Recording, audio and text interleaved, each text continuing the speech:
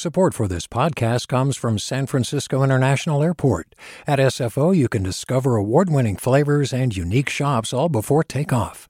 Learn more about what's at SFO at flysfo.com. Hey, it's Glenn Washington from Snap Judgment. And if you love what you're hearing, and I know you love what you're hearing, please consider becoming a KQED member. Get special access to cool events, behind-the-scenes footage, and so much more. Plus, you'll sleep better at night knowing you did your part for the community you depend upon. It's in you. Please be in it. Visit donate.kqed.org/podcasts to sign up now. That's podcast with an S. Thanks. From KQED.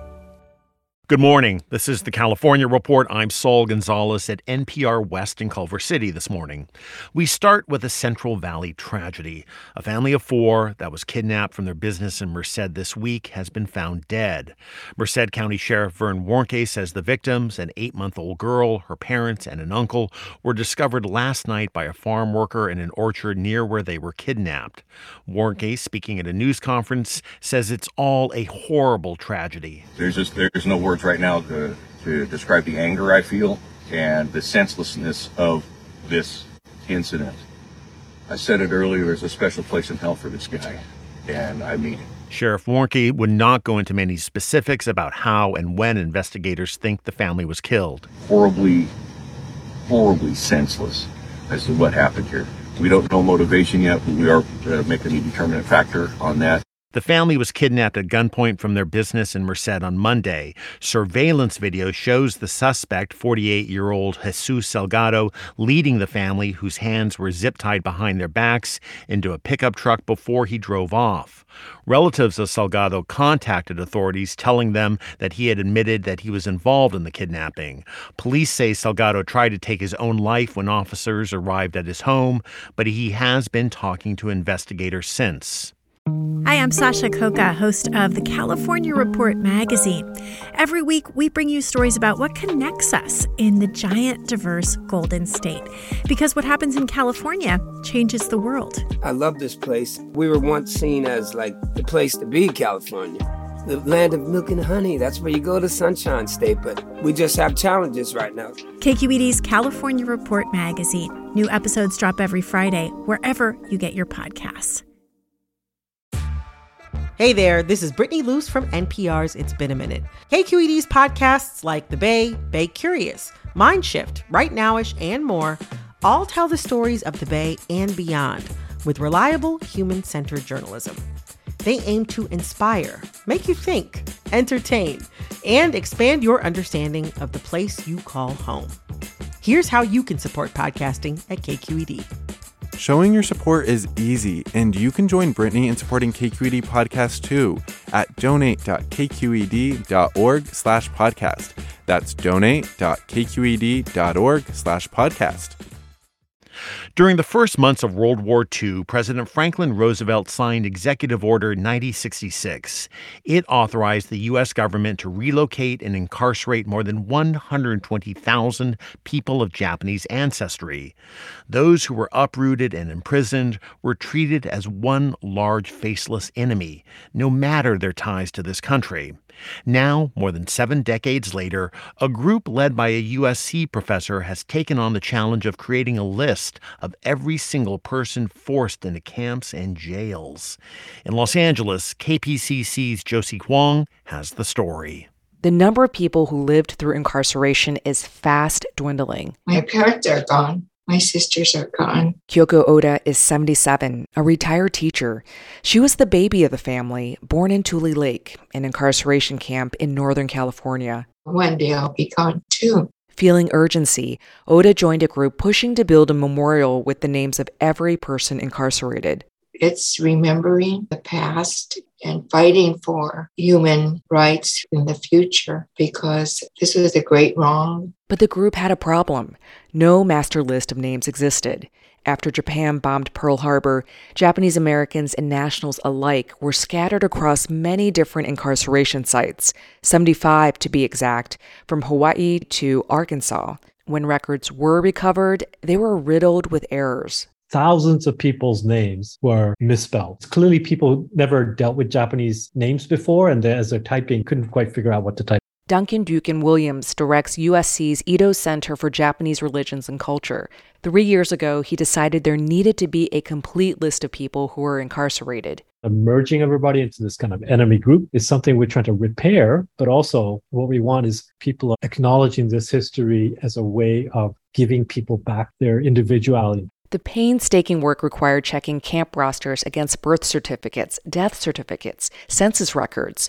But Williams built a team that was enthusiastic and motivated. I knew I'd be good at it because I have OCD, and so I was like, I'm gonna rock this. For Shoichi Shingu, the work couldn't be more different from his job in digital marketing.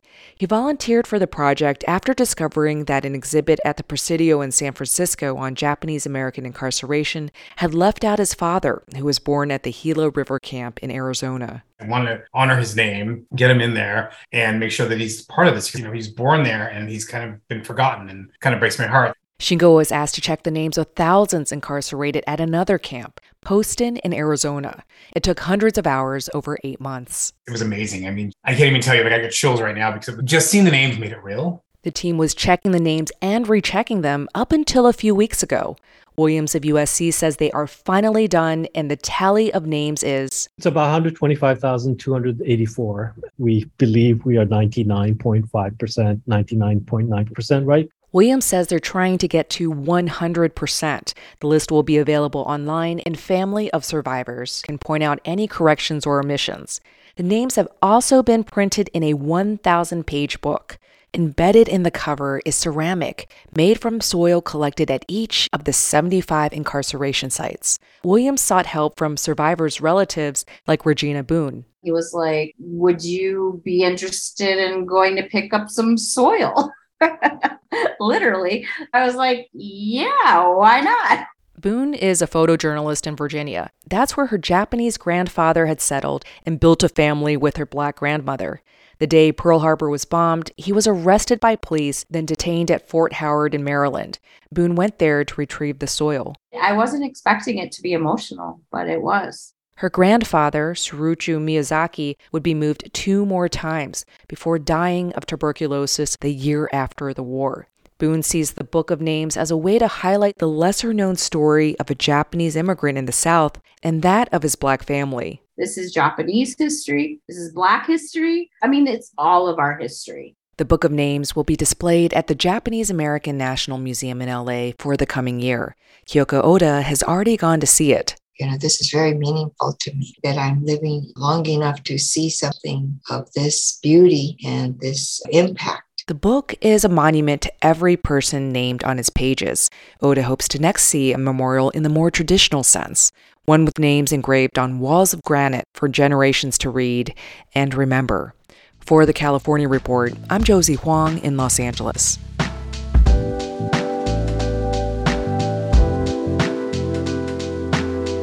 And that's the California Report for Thursday, October 6th. We're a production of KQED Public Radio.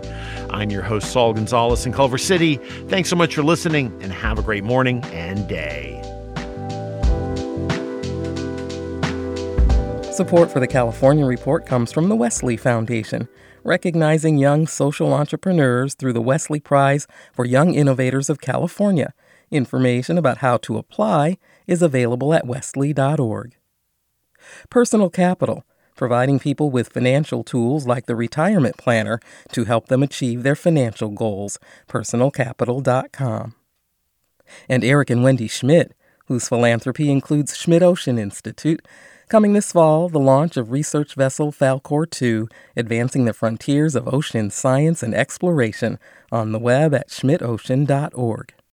Hey, it's Avery Trufelman, host of Articles of Interest, and I've got to say, I've been a fan of KQED ever since I was a little kid, and I would come out to San Francisco to visit my grandma. It was just what we'd always turn on every time we got in the car, every time we were making dinner and turning on the radio. It was always KQED. And then over the years, I've become a massive fan of KQED podcasts because this is local reporting at its best. These are answers to questions you've always wanted to know, interviews with exciting, unusual voices, necessary journalism, all told with love and care and artistry. And did you know that a majority of KQED's funding actually comes from members? It's just people like you and me supporting the programs they love, while also getting access to cool events, behind-the-scenes footage, and so much more. If you want to sign up and be a part of this amazing community, visit donate.kqed.org/podcasts to become a member today. That's podcasts with an S. Thank you for listening, and thank you for your support.